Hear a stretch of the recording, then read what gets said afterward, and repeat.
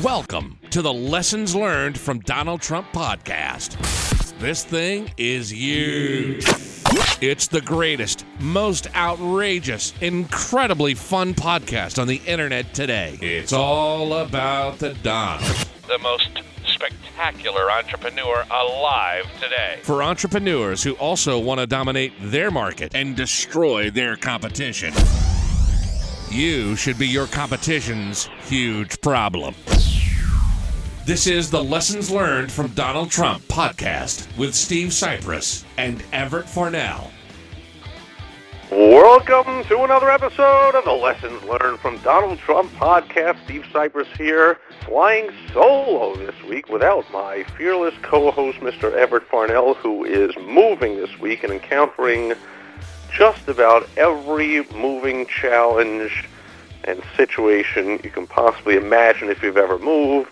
Stuff not showing up, stuff not working, the internet being down, telling them they'll be there between 2 and 4, whatever, and not showing up, and he's on the phone with them and whatever. So I am coming to you solo, which means that this will likely be a shorter and less fun than usual episode of the Lessons Learned from Donald Trump podcast, but I will try and keep it as amusing as possible. So let's start out with the topic of this week is how you see Donald Trump, after only 6 weeks in office, is doing a major shakeup of his communications team, right? Sean Spicer, the star of the parody skits on Saturday Night Live and the more daytime viewers than soap operas and game shows, and combative bulldog personality with the press, he is out. And this charming, sweet-talking, very Trump-like character is in his behind-the-scenes role, this, I forget his first name, Scaramucci,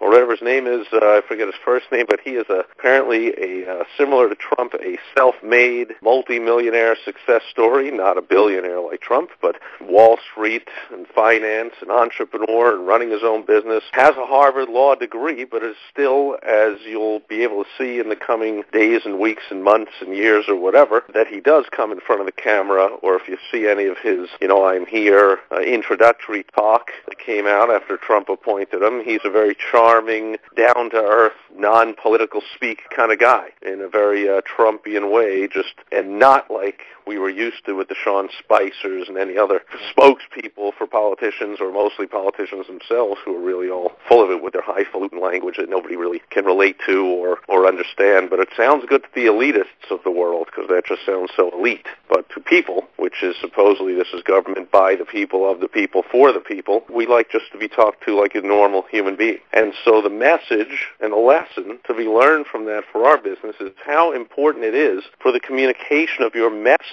and who is delivering it in your business. And the point is, in your business, and all of our businesses, just about every single employee or outsourced team member, if you're a contractor, you have subcontractors, they're all pretty much communicating on behalf of you and your business, whether you know it or not. Anyone that has any kind of touch with a prospect or a customer, and we always say, is in sales and in marketing, from your receptionist to your nurses and your dental hygienist and your factory workers, if they ever, somebody tours through the factory, and a mechanic who comes out and says, here's what was wrong with your car, sir. If he's ever talking to a person, of course, your customer service, even though people are calling with problems, those are opportunities to engage people and turn them around into lifetime raving fans and customers and buying all kinds of stuff. And of course, your salespeople and your marketing team and your PR team, and you yourself as the business owner. So communications are extremely important, and I guess it shouldn't amaze me after all these years, but it saddens me, I'll say, how many business owners don't pay enough respect and attention to this. I did it for a long time. We tend to do all of our messaging ourselves.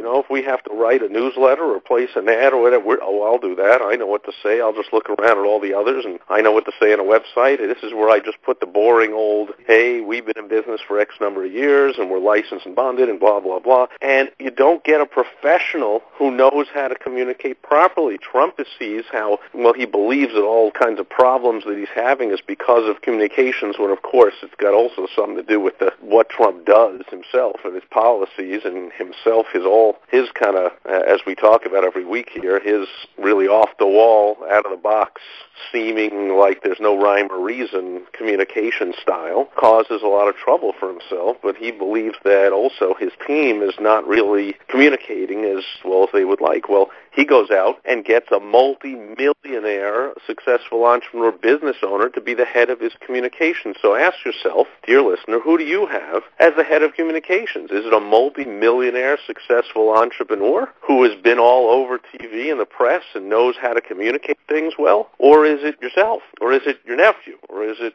somebody also just happens to be there like we all do and small businesses tend to do, kind of put round pegs in square holes and just say, well, you do this and you do that, instead of going out and saying who is the best. Now, the advanced tip of the week you can get by going to lessonslearnedfromDonaldTrump.com, where you get the contact information for myself and for Everett. And even though Everett's not here, I'll have to toot his horn a little bit, that Everett is one of the world's top copywriters, top wordsmiths, top communicators for small businesses. He knows how to take a message of a small business and first strategize with the small business owner or the marketing director or the manager or whoever's in charge of that, which should be the owner. Find out what you would like to put forth, and he can strategize what your messaging should be, but then he goes beyond that, and he even puts the pen to paper and crafts the words to properly have you communicate that in your writings, in your videos, on your website, your newsletter, face-to-face when you're at a chamber or a conference or a leads meeting or a networking group or anything like that. There is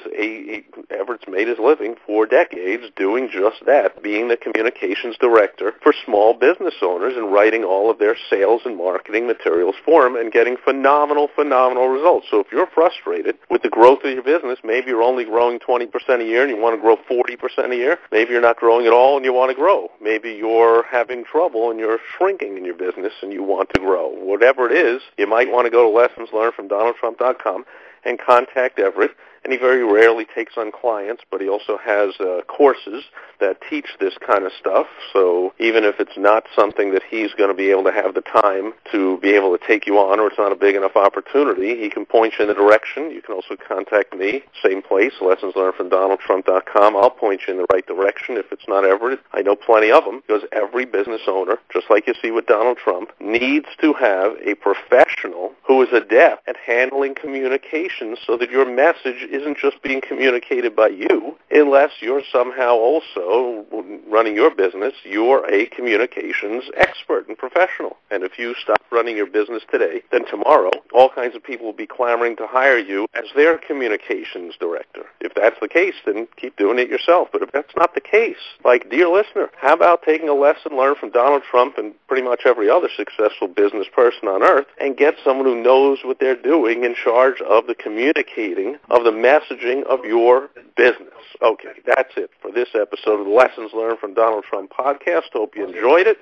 We'll be back next week with another episode, and hopefully my esteemed, one and only, fantastic, believe me, amazing co-host, Mr. Everett Farnell, will be with us. And until then, over and out. Enjoy the week. We'll be back, I'm sure, with more earth-shaking, unbelievable, life-changing, breaking news, unbelievable bombshell stuff happening. Who knows what it'll be, but we'll be back talking about it next week. Thanks for being here today. You've just listened to the most terrific podcast on the internet today. If you want to be a winner like Trump, make sure to go listen to the rest of the episodes and get our advanced tip of the week by going to lessonslearnedfromDonaldTrump.com. And join us next time, unless you like being a loser. Some people do. Trust me.